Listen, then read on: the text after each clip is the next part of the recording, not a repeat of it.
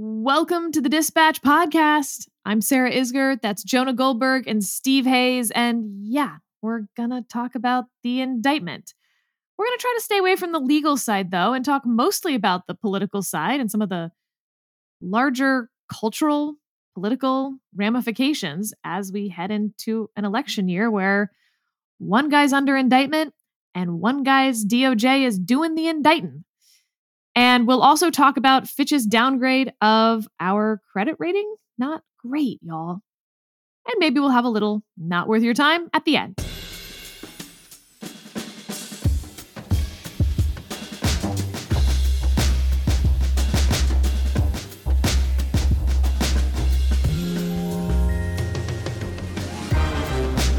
Let's dive right in. Okay.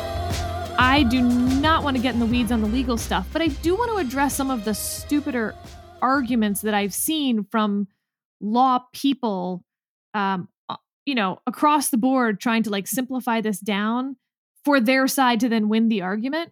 And it's annoying me. So I just want to start with the one that I think has been most prevalent on the left.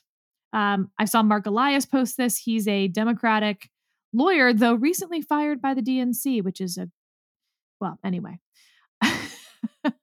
So his analogy was, if I go into a bank and I rob the bank, the prosecutor doesn't have to prove that I didn't think it was my money. I can't tell you the number of things I think are wrong with this analogy. So let me start with a few points. One, there is a specific crime of robbery. There is not a specific crime of sending in a fake slate of electors. And that's going to be really important because on the specific crime of robbery, then there's just elements to robbery. And Congress, or most likely, states, et cetera, have set out what those elements are. Specific intent's not going to be one of them because robbery itself is the crime. Now, when you move over to something where fake slate of electors isn't itself a crime, then you're going to try to fit it into some broader thing. In this case, for instance, conspiracy against civil rights. Well, because that's so broad and anything could fit into it, Congress then wanted to be clear that you have to prove that the person was trying to prevent someone from, exercising their civil rights. So look, the point is there's a lot of analogies out there and they're deeply annoying to me. So just to frame this up a little bit more for people who haven't been following the legal back and forth, all of this matters as much as it does because Jack Smith will have to prove intent for Trump. Is that a correct layman's understanding of why that distinction that you just made matters so much? Yeah, and I think the argument that is fair is how hard that is. Prosecutors prove intent all the time. That is accurate. Also, intent's really going to matter in this case and Trump's state of mind. Both are accurate at the same time. Got it. And if I can just ask you a couple more questions, since I was not privy to your conversation with Jonah or David on these other podcasts that the Dispatch does. I think some people listen to them, but they're not the flagship. They're not this one. So we want to be sure to keep these listeners, our most important, as well informed as possible. On the question, Sarah, of intent and of Trump's state of mind, it's your view, if I'm understanding correctly, that's sort of the whole ball game. They have to show that Trump knew he lost the election and did all of these things that he's charged with doing, despite knowing that he lost the election. Yes, with a slight asterisk on the fake electors. Okay, first address the yes, and then we'll do the fake electors. Yeah, so they put the criming into 4 categories here. First category is calling and pressuring state election officials to change the vote count. Yeah, you're going to need to prove that he believed that he was falsely changing the vote count, corruptly changing the vote count. Another one is pressuring the Department of Justice to investigate. Again, you would need to prove that he was corruptly doing that he did not believe that he had won, but nevertheless wanted DOJ to help him stay in power. And even there, a separate conversation of whether I think that's a crime regardless. And then there's pressuring Mike Pence. Again, similar situation on the vote certification. The fake electors is a little different because there's actually a process that's followed for that, right? The state certifies a vote, then electors meet based on that state certified popular vote, yada, yada, yada. So you still will need to prove some intent element, i.e., some mental state that Trump had, but it's not going to be as high as the other ones because simply sort of fraudulently sending in, knowing that you were sending in a fraudulent slate of electors will be enough there, regardless of why you did it. And following up, the indictment, of course, lists all of the people in Trump's world who told him or attempted to tell him that he had lost the election. It goes into some detail. It's your view that that's not sufficient. It is not sufficient. It's a jury can weigh that and say, look, he trusted Bill Barr on everything else that Bill Barr told him about, but not this. No, I think it's more likely he did trust Bill Barr on this and he just wasn't saying it publicly. That's why it's relevant, but it is not relevant in the sense that those people were right. Got it. And what about, one of the things that I think is not included in the indictment are the number of times that you had people say, in some cases testify under oath, that Donald Trump had said he lost the election.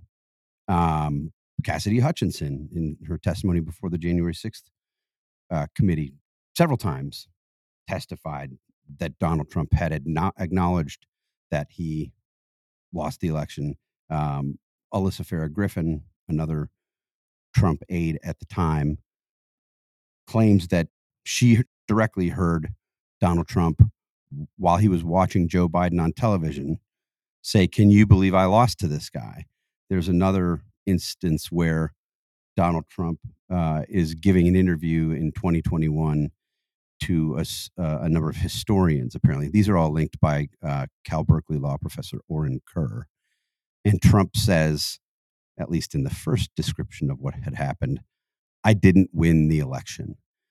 So two questions there. One, how much do those matter? It seems to me those would matter a lot more. And two, why wouldn't those have been included in the indictment? I can't answer number two for you. Number one is, yes, of course they matter. And this is going to be for a jury.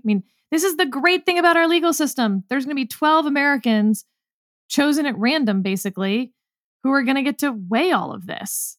And it's actually a beautiful part of our justice system that it's not going to be us. It's not going to be the judge. It's going to be these 12 people who are going to weigh the credibility of those witnesses against Donald Trump's credibility and against the prosecution's credibility at times, and against the defense attorneys. So, yeah, those of course matter. That's great evidence. Would there have been a strategic reason that he didn't include that? Surely it wasn't because he didn't know that those statements existed. Correct. He knows the statements exist. I don't have a great answer for you. So we're 11 minutes into this or so, and I haven't said a word. It's been the best podcast we've ever done. For that reason. I don't think you needed to add "for that reason" twice. So people figured out what your intent was there. For that reason. But just to wedge into the conversation at the pointy end of pedantry, not punditry, the jury will not be, in a significant statistical sense, random, right? Because if you said 12 random Americans. No, 12 Washington, D.C. residents. And like a statistical sample of 12 random Americans would almost surely have between 0 and 1 Washington, D.C. resident at most, right? And so how many of these finer distinctions of the law will matter to a very friendly to the prosecution jury with a judge who, at least people would make a credible case, is not ideal for Trump to draw. And so these points might matter on appeal, but you could, like, even the bank robbery analogy, which I agree with you is dumb on technical merits.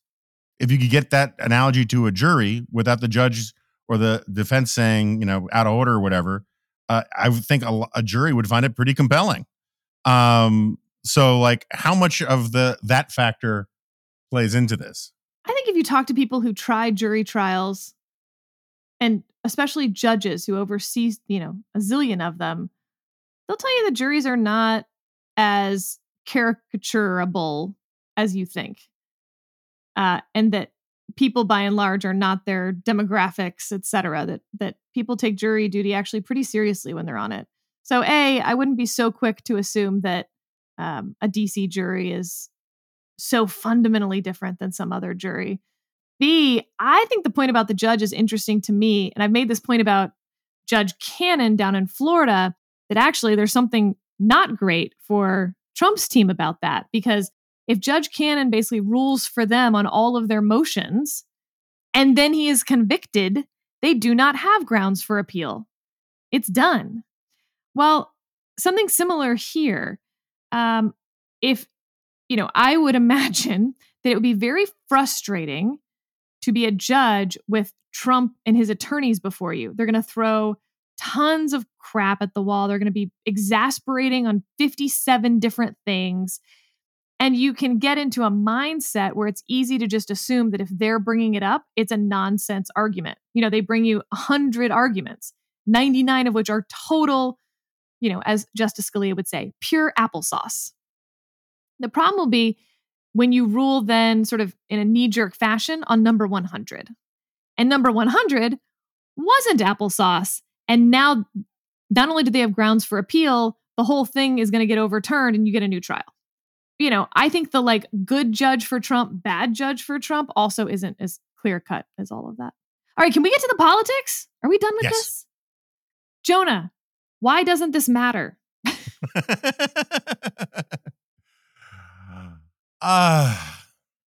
So I'm in a major superpositional mood, which like Schrödinger's cat. It's sort of like with Trump and whether he knew what he was, whether he had intent or not. Trump is very good at both simultaneously pretending that he believes the best possible set of facts for himself while operating as if the worst possible set of facts are in play. Like he would insist that online polls are valid when they said nice things about him and invalid when they don't. And he said his net worth was better when he felt good. And, it's a very postmodern kind of guy. And I feel that way about a lot of this stuff too, is that, of course, this matters a lot. This profoundly matters.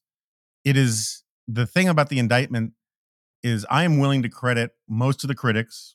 I think you make good case. I think Andy McCarthy makes good case. I think lots of people make good cases about the flaws in these indictments. But what comes so glaringly through is Trump's fundamental unfitness for the job. You could say all of these things are not crimes and cannot read the indictments without saying, well, this is what the articles of impeachment should have been about, right? This is why this guy shouldn't be president of the United States. And I think the problem is that cumulatively his base there's a tendency in punditry and in politics in this country not to blame voters. Trump's base is just friggin' wrong, right? They've concluded that Trump is this avatar of their grievances, that if you look at that New York Times Siena College poll, something like 34% of the Republican electorate does not believe he committed any crimes and that he did nothing wrong, and that he's not even sort of basically worthy of criticism. That's a difficult group of people to argue with. And the problem is that they are like a giant magnet next to the political compass of the rest of the party. None of the voters want to piss off none of the politicians want to piss off those voters. So they pretend that those voters' position has real validity to it. It's why we can't have nice things.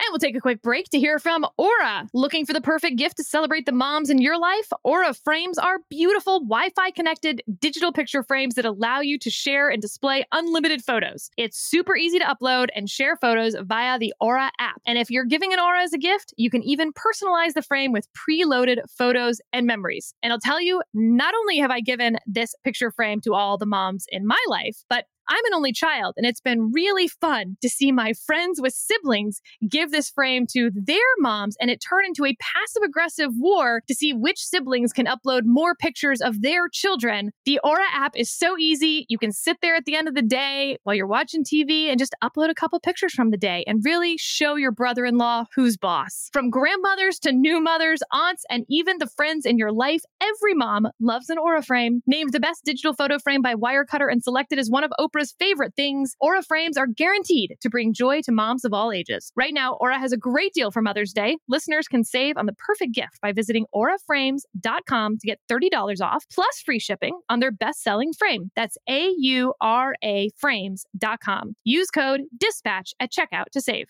Terms and conditions apply. Steve, Hunter Biden was sitting on these boards of foreign companies taking millions of dollars and telling them basically that he would have influence over his father and his father's decision making.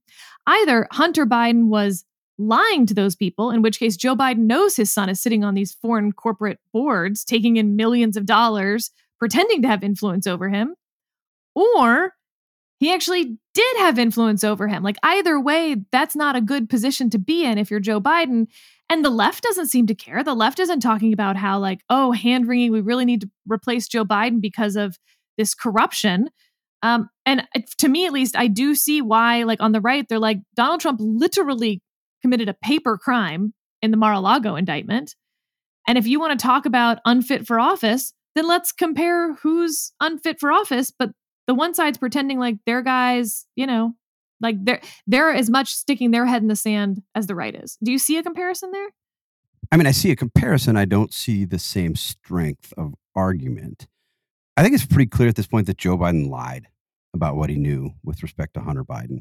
There are several times where his earlier claims of ignorance or naivete have just been shown to not be true. Even the Washington Post gave him 4 Pinocchios at the debate for saying his son had never taken money from China. Just not true. Yeah, I mean, it doesn't work, and it seems highly implausible that he didn't know this when he made those statements. I think it's hugely problematic. It's the kind of thing that, I mean, I think it's a scandal. Like, it's a legitimate scandal. There are problems certainly with the way that Republicans have handled it. You have sort of the leading Republicans in investigatory positions making claims that they often can't back up and are sometimes later contradicted by facts and details that emerge that show that the things that they had claimed in public, that they had claimed on Fox News to rile up the Fox News audience, are exaggerated, overstated, or just not true. And that's a problem, but it doesn't obviate the fact that Hunter Biden did a bunch of bad stuff and Joe Biden pretty clearly lied about it. So I do think it's a scandal. I think there should be questions about Joe Biden's fitness for office, and I think he should take a ton of grief. And I agree with your sort of central point that Democrats would do well to be more introspective about this, or at least acknowledge, hey, this is a problem. Having said all that, Joe Biden didn't lie about an election for 2 months and instigate a violent attack on the Capitol in order to stay in office after he'd lost. That seems to me to be far more significant. I think the early stages of the Trump administration, and certainly I was alarmed. I was alarmed before he was elected, warned about the kinds of things that I thought he would do, including things that would sort of fundamentally alter the character of our country. Even I wouldn't have predicted that he would have done what he did. And I guess, and I hate to keep turning these questions back to you guys, but I will. When I talk to people who look at this, I mean, if you look at the Mar-a-Lago case, so what you hear from Republicans is, yeah, I mean, sure, the evidence is compelling, but probably those shouldn't even be laws. And if they're laws, they're so small that we really ought not care that much that he violated them. I mean, I think that's a fair summation, not of your views, but of the views of sort of everyday Republicans, Republican elected officials for sure. And then you look at this latest set of indictments where, as you say, that the theory of the law is on sort of shakier grounds. It'll be difficult to prove, more difficult to prove than the Mar-a-Lago documents case. And these things might be wrong, and this might be a very disturbing fact pattern, but it might not be illegal. I guess my bottom line question is, shouldn't there be punishment for lying about an election, trying to stay in office, and effectively fomenting a violent attack on the Capitol to those ends. Can I make light of your question and then I'll answer it seriously? I mean, if I said no, you're going to do it anyway. Probably, but it would matter to me. I mean, not much, but a little. I mean, yes, you can. There's a road near my house and it's 2 lanes and it's going to merge into a freeway. And one of the lanes gets backed up with people who are waiting to get onto the freeway during traffic time. And what inevitably happens is that 10% of the a-holes that drive on this road will drive past the long line in the right lane and then cut at the last minute to skip all of us waiting to get on the freeway. Shouldn't that be illegal? Like, the point is, there's all sorts of wrongs in society that we haven't made illegal because we don't base our criminal laws on moral judgment. We base them on legislation passed by Congress. And sometimes Congress is going to pass legislation after we discover a new moral wrong or after there's an outrage about it. Let me give a more serious example, which is domestic violence, right? That's not necessarily illegal for a criminal for parts of our history. Certainly wasn't, of course, enforced. And then we're going to decide as a society and culture, like, oh, actually, it should be. So that's part of the answer to it, to me. But another part is be careful, because unless you define the scope of what you're talking about very narrowly, I think it can apply to things that you don't want it to apply to. And the impeachment power is, in fact, meant to be broad and apply to anything you want it to apply to, because there's that political accountability element to impeachment in a way that is not there on the criminal element. We don't take away people's liberty and then be like, well, as long as there's political accountability later on for someone, like, that's fine. And so, for instance, you have to sort of go out at a broader level to say, well, wait, is it that he was advocating for something that he knew to be unconstitutional? And I know I've used this example with Jonah already, but in that case, George W. Bush did that with the McCain-Feingold bill. Remember, in his signing statement, he said he believed that parts of this were unconstitutional, but nevertheless signed it. That's a president knowingly doing something, using his powers to do something that he believed was unconstitutional. So we don't want that to be the line. Presidents do that all the time. What about presidents lying to the American people? Well, they do that pretty often. We don't want to criminalize that. Again, impeach someone for lying, but we don't want to throw them in jail. And so it's actually not that I'm even disagreeing with your point. I'm not disagreeing with your point, Steve. But I guess what I'm saying is you're going to have to get really in the weeds and really narrow to convince me that you're not then sweeping up a whole lot of other. I think that this politician, this president, is uniquely dangerous. But I've created a precedent that's now going to allow us to criminalize being president. So, Sarah, I'm going to push back on this in 2 ways, and both are going to be at least one is going to be somewhat unfair to you. But I'm going to treat you like you are the human avatar, the manifestation of all TV lawyers, which is very unfair to you. Do it. You've got to be freaking kidding me. Because when, for 2 impeachments, you people, again, I know I'm being unfair to you, you people consistently treated impeachment like it was a legal proceeding. You people go on TV and say, oh, that's not sufficient evidence. And every now and then you would do this sort of like get out of jail free rhetorical trick of saying, well, of course, impeachment's not a court of law, and then go right back to analyzing it like it was a court of law. For months on end, TV lawyers did this. Partisans do this. This is, no one's above the law. No one's beneath the law, as if the law was the actual important criteria for an impeachment, which now all of you people are saying, well, that's a political thing. And it should be political considerations of judgments and statesmanship. And really it's not. And we shouldn't be outsourcing these things to courts. But when he was actually impeached twice, everyone was like, this is for a court to decide. We don't know if this is illegal. This is not for us to decide. This is a legal question. Does this really reach the threshold that the founders meant by high crimes and misdemeanors and yada, yada, yada? It was consummate, self-aggrandizing, self-declared authority over an issue that they were not authorities on, the lawyers, right? At the same time, utterly cowardly buck passing about actually trying to make a decision by saying, oh, you peasants, you don't understand that these are very fine legal considerations and you have to check Dershowitz v. Tribe and D-Bag v. whatever. And it was so friggin' annoying. And now you guys want to tell me that, oh, you blew it. You missed this opportunity to do this where you should have in the political realm with impeachments. I agree with you, getting back to treating you like fairly as the actual human being here. Impeachment is where a lot of this stuff should have been handled. But our political system cannot comprehend removing someone from office through impeachment. So it's essentially a dead letter.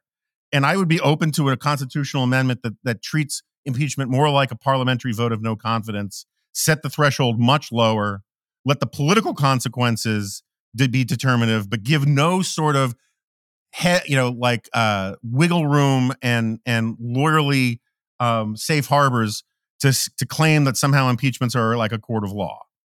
I want to give you an unfair, somewhat glib analogy back, which is O.J. Simpson got acquitted. We all know he murdered his wife. I understand that we don't try people for the same crime twice, but you've got to be kidding me. This guy murdered someone and we're just going to let him get away with it? And we're not going to punish him? We're not going to throw him in jail for murdering 2 people? Who cares about the rules? Throw him out. This guy's guilty. Doesn't that sound pretty persuasive? Well, but he had his process. He had his proceedings. They didn't produce the outcome we might want. That sounds an awful lot like how impeachment went. We did the process of impeachment. You didn't like the outcome. I didn't like the outcome. But I think these are entirely different questions. They are. You're right. That's why I'm asking on the legal front. Jonah's point is well taken, except of course that I never said any of that because I was very much about high crimes and misdemeanors being whatever Congress defines them as. What I particularly agree with that Jonah said, though, is the various senators who had a vote in the impeachment process should have done some history if they wanted to on their roles in the impeachment process. And we're saying, oh no, this isn't for me to decide. This should be left up to the criminal justice system. That was the dumbest stuff I ever heard. I mean, that was Mitch McConnell's concluding comment. Yeah. And Mitch McConnell, by the way, is not a dumb person. Mitch McConnell wasn't saying that in a dumb way. Mitch McConnell was saying that in the most cynical way possible. I can't remember my second point, and I'm too angry now. So I'm just going to. Too angry now. Steve, you were talking and I interrupted you so rudely. No, I guess for me, all of that is well and good. Y'all have the luxury. I'm interrupting you again. This is the best part of the podcast and the worst part of the podcast with you guys is you guys just have this like luxury of getting to argue like what you want. Of not being lawyers. Yes. That's the luxury. It is. I feel this burden to you defend. Pay for your decision. Right. To defend a system that actually, like double jeopardy. Like, as the lawyer, you have to defend a system that lets murderers go. And it's like, I feel very strongly that we should let murderers go. But you guys get to then like have the moral high ground about how murdering is bad. And I'm like, no, murdering's not that bad. It's not worth it. Okay, so my rage has subsided to manageable levels, and I think I remember my second point. I'm one of these guys who is still shouting at shoeshine guys up and down the Eastern Seaboard that neoconservatism isn't about foreign policy. So like I can hold an intellectual grudge for a very long time. So like original neoconservatism was all about laws of unintended consequences, overreach in policy, moral hazard, sort of, being mugged by reality. So I get the point about the moral hazard of bending, twisting, reaching outside the law to get Trump, so to speak, which is why I kind of would prefer if this just focused on the Mar-a-Lago thing and the document stuff, because he's just so obviously guilty, right? And even your characterization of the defense of Trump, paper crimes, explicitly concedes. Has the word crimes in it. But it also concedes that he's guilty, right? I mean, it's like, oh yeah, sure, he committed paper crimes, blah, blah, blah, blah, blah. Okay, so committed crimes. Now we'll just have a conversation about what the consequences of that should be. And this is more convoluted. At the same time, the beauty of the jury system, which you ascribe that aesthetic quality to it, is that it's basically a circuit breaker against the law being an ass. And that can cut both ways. And it does not seem obvious to me that a jury, if Jack Smith can lay out the case as sort of as I see it, right? Not necessarily as all of the specific corroborating facts would corroborate, but like of Trump knew what he was doing. He has a lifetime pattern of the superpositional thing of pretending X while believing Y, and he doesn't break character because he thinks he's in the mob and yada, yada, yada, and he speaks in euphemisms. But look at all the people who said these things. These are his actions. These were his deeds. This is what he did. This was the consequence. Barring some very explicit jury instruction from a judge, it doesn't seem like that heavy a lift to convict Trump. Maybe that would get overthrown on appeal. But first of all, the question is, if we're going to talk about politics and not the law, what does that do to his presidential prospects if he's got a good appeal coming, but the appeal would no way come down until after the election? But his best possible deal would be before the election, right? So there's going to be some really complicated things going on. And that applies to the Mar-a-Lago case as well.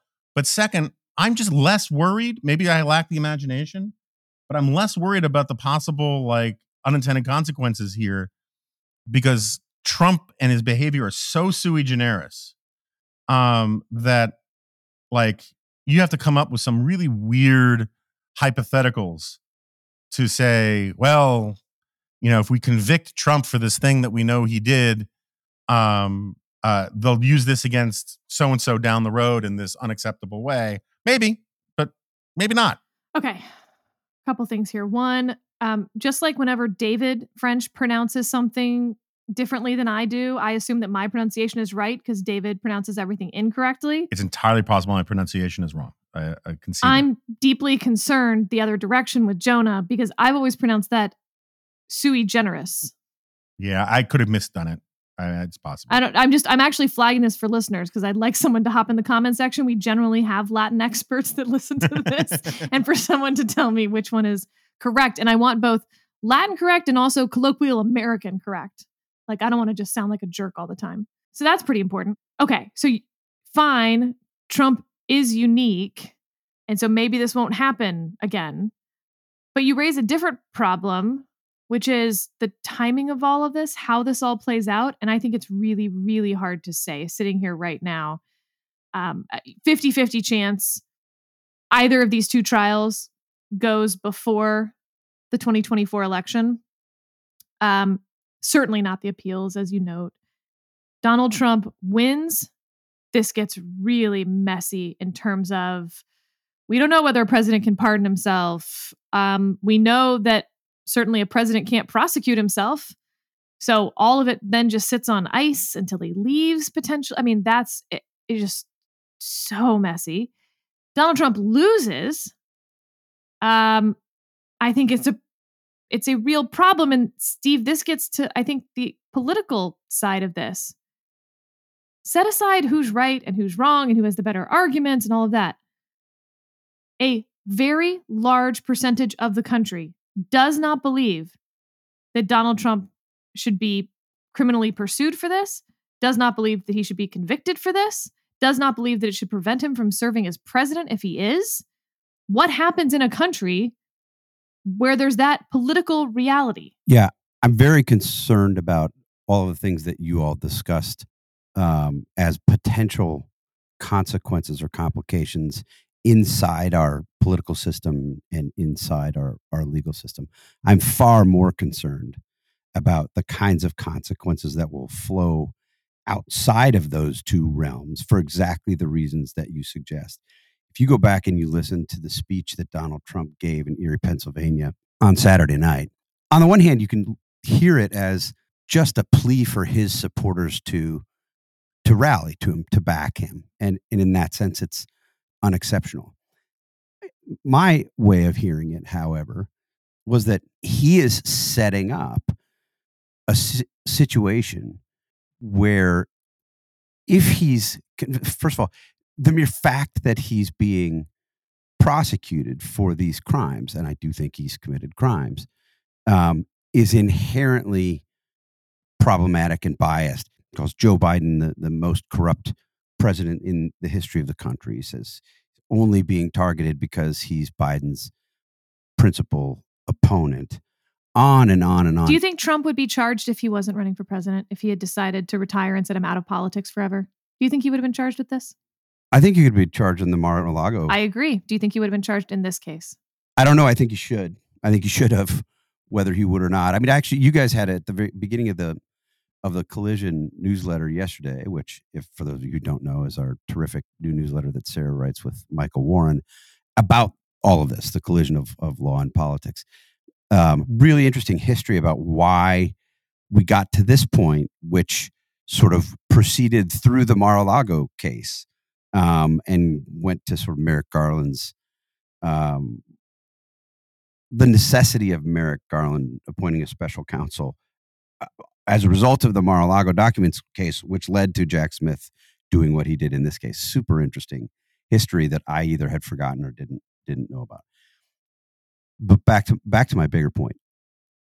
I think Trump he's created this environment. I mean, he's taken advantage of an environment that exists where Trump backers, the hardcore Trump backers, are living in a world where they're not getting information about the things that he's done. There was a Marquette University poll last week that found that 50% of Americans don't believe Donald Trump even has classified documents. So we know that Donald Trump had classified documents. We have photos of them taken by Trump aides. We have Donald Trump on tape talking about the classified documents that he's taken. We have Donald Trump in interviews with Sean Hannity, in effect saying, I don't need to give back these classified documents. They're classified documents. So half of the Republicans interviewed for this poll have claimed that something isn't true that everybody in the world understands is true, who's paying attention. The kinds of things that Trump is saying, I think, are designed to get his most ardent supporters so agitated that if the outcome that he doesn't want, the outcome that they don't want, is what we see, they're not going to be content to cast a vote for Donald Trump. They're being told that their government is corrupt and the end of the country is near. I think we should expect that they'll act like it. Jonah, let's put a pin in this for now. I want to talk about the Fitch credit downrating. No way. We're never going to have an opportunity to talk about Trump in these indictments ever again. Like, this is going to be out of the news. This is our shot. This is it. We got to get it all out here now, because when are you going to possibly talk about this again? All right. Fitch downgrades our credit score as the United States of America from AAA to AA+. What does that mean? So I've been thinking about this. I need to talk to some people who care and know this stuff better. But it feels to me like there's a real distinct possibility that this is sort of like, it's not the right analogy. I was thinking it's sort of like, this is the scene where you see the crate with the Ark of the Covenant being put in the warehouse with all this foreboding, right? I don't know. That's not quite right. But it's like historians, it's entirely possible historians will look back and say, this is the Gavrilo Princip kind of thing. This is the real historically important thing because it was the beginning of a trend. If you believe, just staying on the politics, if you believe as I do that like a lot of our populist politics right now, and for the last 10 years, 12 years, are all downstream of the financial crisis, 2007, 2008, and which we've talked about a bunch. If America's credit rating continues to slide and we go to real sustained high interest rates for a long time, or we stop being the reserve currency of the world, the financial dislocations and upheavals that will be caused by that and the profound cuts that would be necessary to basic entitlements that everybody thinks are sacrosanct would be so great, or the need to raise taxes so much, it could make our current politics seem fairly staid and reserved. Or it could focus the mind and get Americans to get their act together. It could go either way. But I don't think it's gotten nearly attention it deserves, because on the face of it, it's a very minor downgrade, and it's complicated, and there's a real attitude about that is pervasive among elites, in part because of left-wing ideology, in part because the right no longer cares about entitlement stuff, to just not talk about it, right? We don't talk about crazy Uncle Ed in the basement. We just put the tray inside the door and lock it. That's how we talk about our financial problems in this country. And so I think it's potentially a really big deal, but we just don't know yet. Steve, I think that Jonah raises exactly the point that I wanted to of having this little segment in the first place, which is, okay, it's something I've said about journalism as a whole, that there's this change where you used to have a journalist who had the beat of like budget negotiations, and they'd know everything about the rules of the House and about the intricacies of how budgets are written. And it was hard and it was thankless, and they were not fun at parties, and they'd be doing it for 20 years. And now baby journalists come through, and you don't need to have any expertise or experience to write your thoughts on the Barbie movie or the woke culture war thing that someone said on Twitter. And it's sort of the dumbification of media in a lot of ways. Well, the same kind of like, look, squirrel thing can happen in even important things. And I feel like Donald Trump has squirreled us so much in the last 6 years that we think the biggest news story is the Donald Trump indictment. And what if it's not?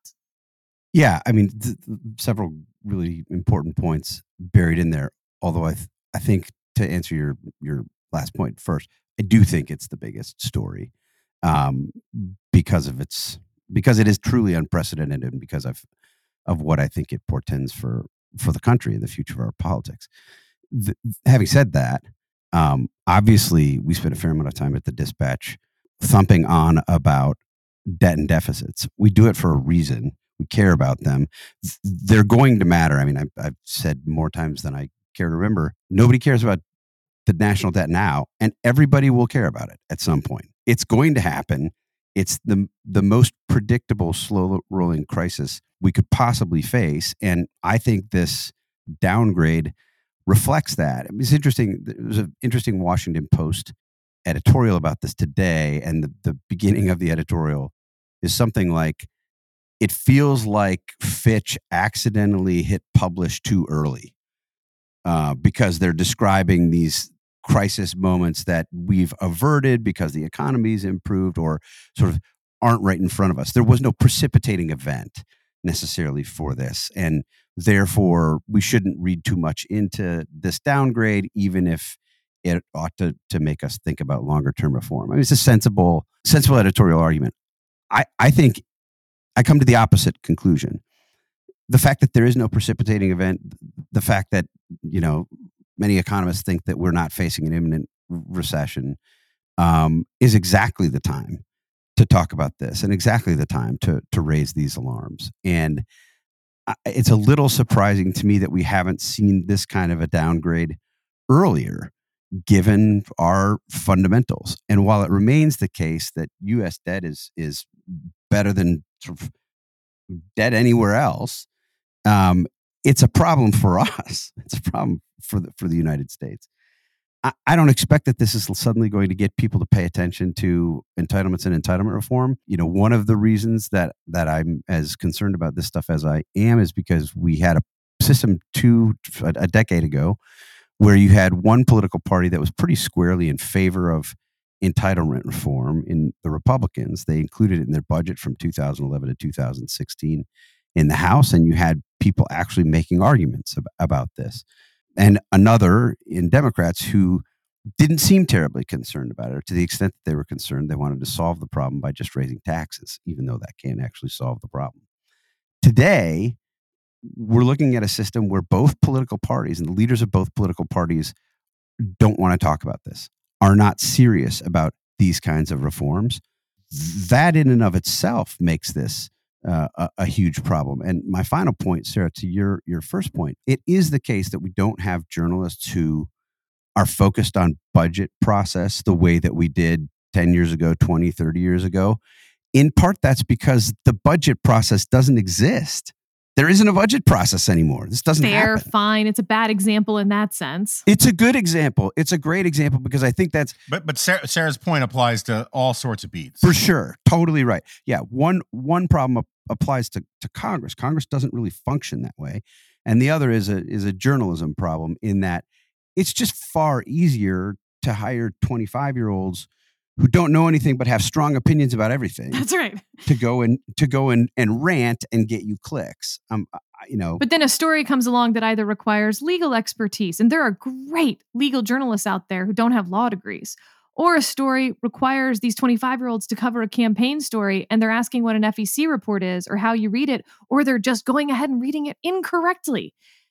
And that didn't used to happen. Or just requires having sources. Also that. People who used to work the police beat on a local newspaper knew dozens of cops and judges and court officials, and they could get people on the phone and ask what the hell's going on, right? There's less of that today. Exactly. And they brought, in doing that, it's not just that you have sources, it's that you've been covering the same thing for long enough that if your sources tried to BS you about something, you knew as much or more than they did at times and could call them on their BS. And part of the problem today is, to the extent that we're seeing, young reporters do real reporting, there's no sort of foundation of knowledge in many cases. So they just take what a source tells them and prints it. Well, that's not good sort of in any situation, but it's really not good when you have, as I think we've seen here in Washington today, this culture of lying. If people are lying to you, they tell you so-and-so said such and such, and that's just not true. It's not good enough to print it. You can't just print it and say, well, source A says that this thing happened. If it didn't happen, what matters is if it happened. All right, I want to do a little bit of an extended not worth your time question mark and a little bit more substantive one. David Brooks has a column out, What If We're the Bad Guys? And I wanted to get y'all's take because I think it's a really interesting Rorschach-y test of how one views American society.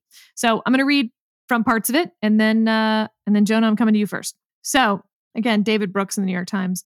This story begins in the 1960s when high school grads had to go off to fight in Vietnam, but the children of the educated class got college deferments. It continues in the 1970s when the authorities imposed busing on working class areas in Boston, but not on the upscale communities like Wellesley, where they themselves lived.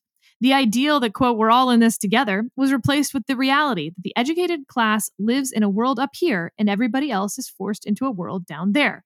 Members of our class are always publicly speaking out for the marginalized, but somehow we always end up building systems that serve ourselves. Skipping ahead a little bit, he notes that members of our class also segregate ourselves into a few booming metro areas, San Francisco, DC, Austin, and so on.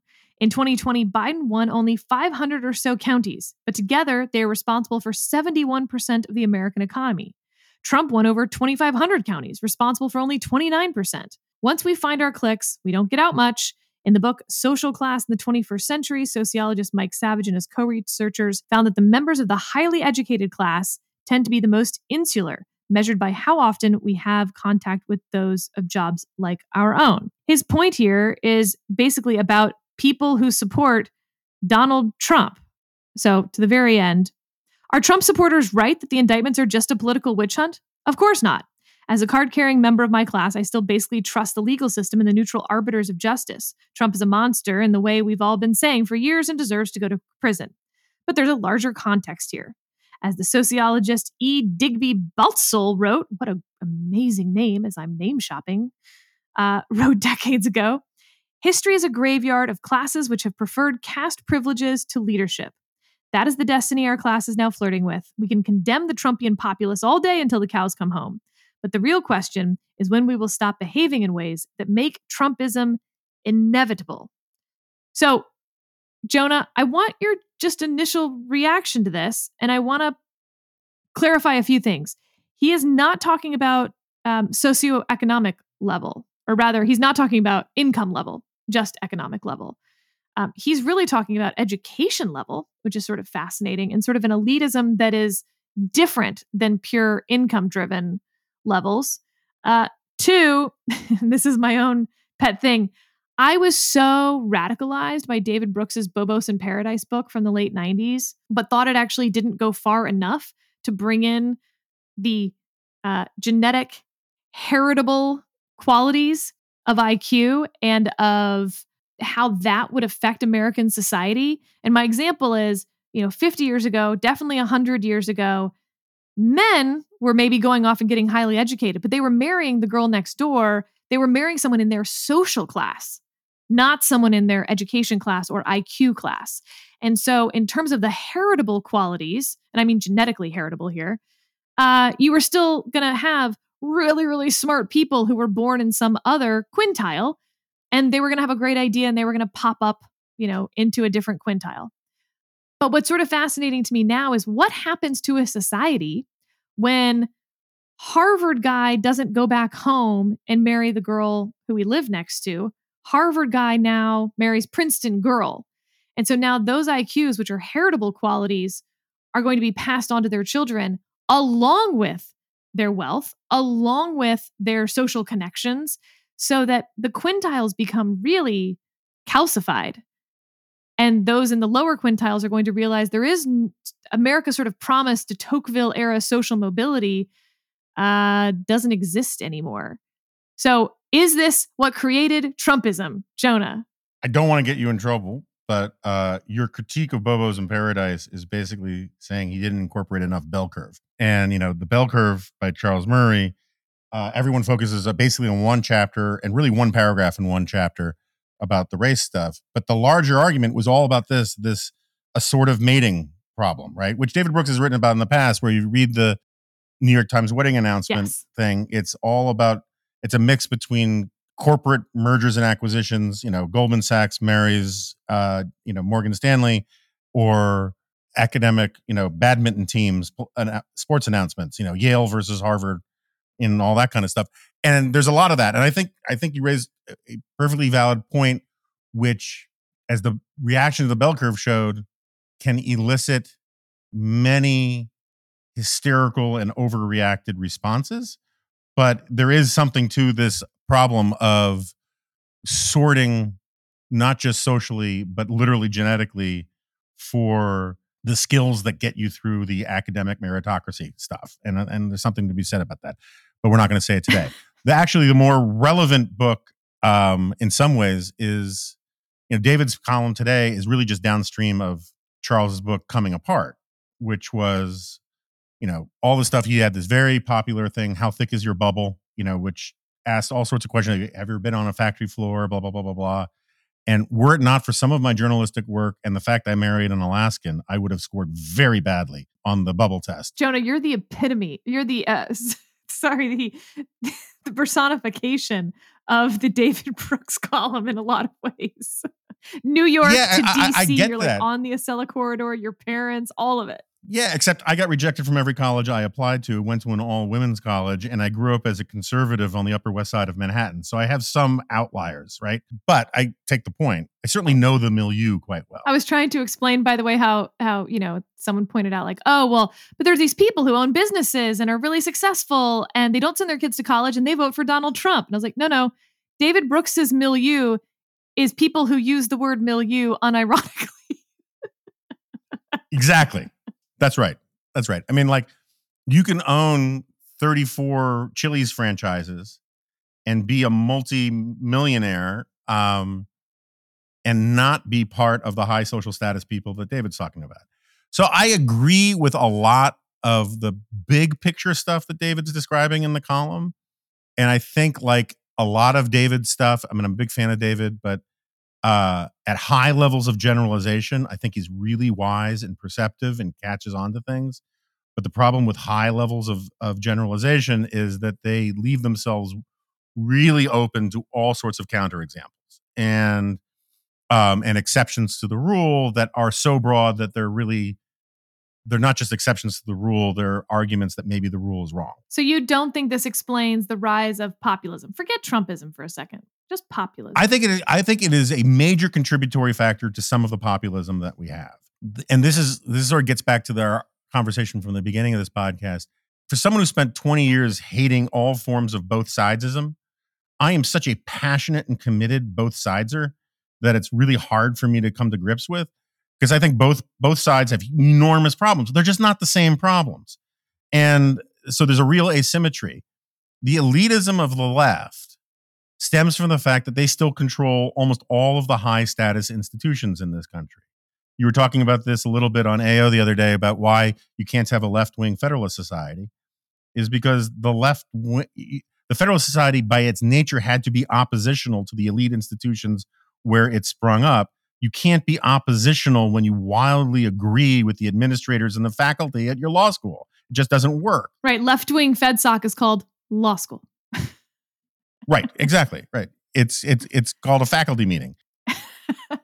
And so whether it's Hollywood, journalism, museums, academia, the left not only is calcified and bubbled up, it's so concentrated in the corridors of cultural and in some ways financial power that the people outside of it feel like they are permanently outside the walls of the citadels of power. And in those kinds of situations, you're going to get populism.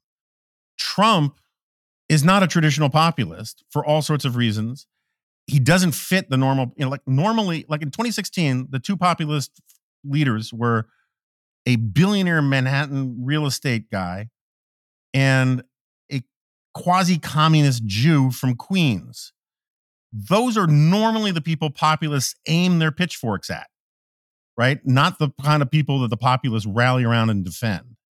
And so I just think that the causes and nature of the populism we have today are so bound up in media and other factors that general theories are going to fall apart.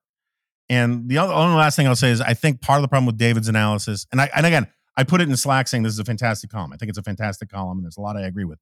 But there is a tendency to do critical theory with everything. Oh, the way our institutions are organized, it's unstated biases. We don't see it. Everything's invisible. Nothing is visible. Sometimes stuff's just like super visible, and people just don't want to own the fact that they're being jackasses. And it has less to do with sort of like deeply, literary theories of things and more to do with the fact that people are being drunk on their own power. They don't feel like they should be held accountable to the other side or credit the other side with anything. And they're pissing people off. And I think there's a lot of that going on. Steve. Well, I'll pick up on Jonah's last point because I share that critique of the piece. I agree. I think it's a fantastic. This is exactly what you want to do if you're a newspaper columnist.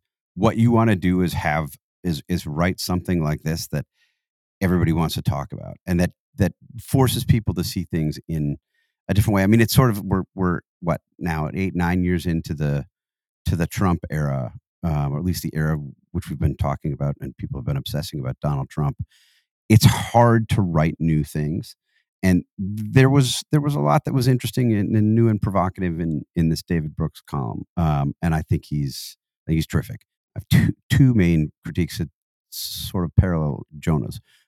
My first is the second one, is that the way that Brooks describes the Trump class, it's as if they have no agency. They're not making decisions. They're sort of put upon. And while I think there's some truth to the way that he describes them, just as a reflection of reality, it's also the case that his is a static analysis, right? It makes certain assumptions. Can I give an example from, for instance, the out of marriage, out of wedlock births? Like he gives the statistic, of course, that it's the elites who are like, oh, these bourgeois social norms, we need to tear that down. But of course, the elites are still almost exclusively having children within wedlock. And this, the rest of society is now increasingly having children out of wedlock, even though that's a high predictor of poverty, a high predictor of education levels and all this other stuff, as if pregnancy happens to one. Right. No, I think that's a good point. And I guess my second critique would be that while what he describes describes in the broadest sense is true, it also doesn't take into account things like income mobility. If you want to talk about sort of the hard grip of income inequality, fair, and we have seen, I think statistically, we've seen that there's been a rise in income inequality over the past couple decades. You also have to talk about income mobility, because the people in the bottom quintile of incomes, household incomes in any given year, aren't necessarily the same people who will be there the following year, or in 10 years, or in 15 years. Now, it is the case that where you're born has great influence on where you end up, but it's not the case that people are incapable of climbing out of those lower quintiles, which he sort of implies is the case. I'd be interested to see how he responds to those critiques, because it's not that he hasn't thought of them. I guarantee you that. And as I say, I think the column succeeds on its own because it's kicked off this kind of big conversation, which is helpful and useful. All right. So David Brooks's column, definitely worth your time, but not a definitely agree with all parts of it, which was never going to happen anyway, because that's not what either of you are capable of doing. Just actually not in a skill set that you have. Just me and Jonah, though. You are. Oh, definitely. I'm easy. I'm so easy. As Steve can tell you, as someone who has to manage me on an hourly basis. With that, I am sure that y'all have all sorts of thoughts about this podcast. If you want to share them, become a member of the Dispatch, hop in the comments section, share away. If you would like to rate this podcast, do it on wherever you're listening to this podcast, because it helps other people find the podcast. And otherwise, yeah, as Jonah said, we're never going to have an opportunity to talk about Donald Trump or these indictments again. So that's the end of that conversation. Definitely not because he's being also arraigned this week, because we'll have trial dates set, because motions practice will start, and because we're still waiting for the Georgia indictment to happen, which we at least have some expectation will happen before the end of the month. So it's really a race between me having this baby and Fulton County indicting Donald Trump as sort of the last expected indictment. So we'll see who wins that race. Until then, have a great week.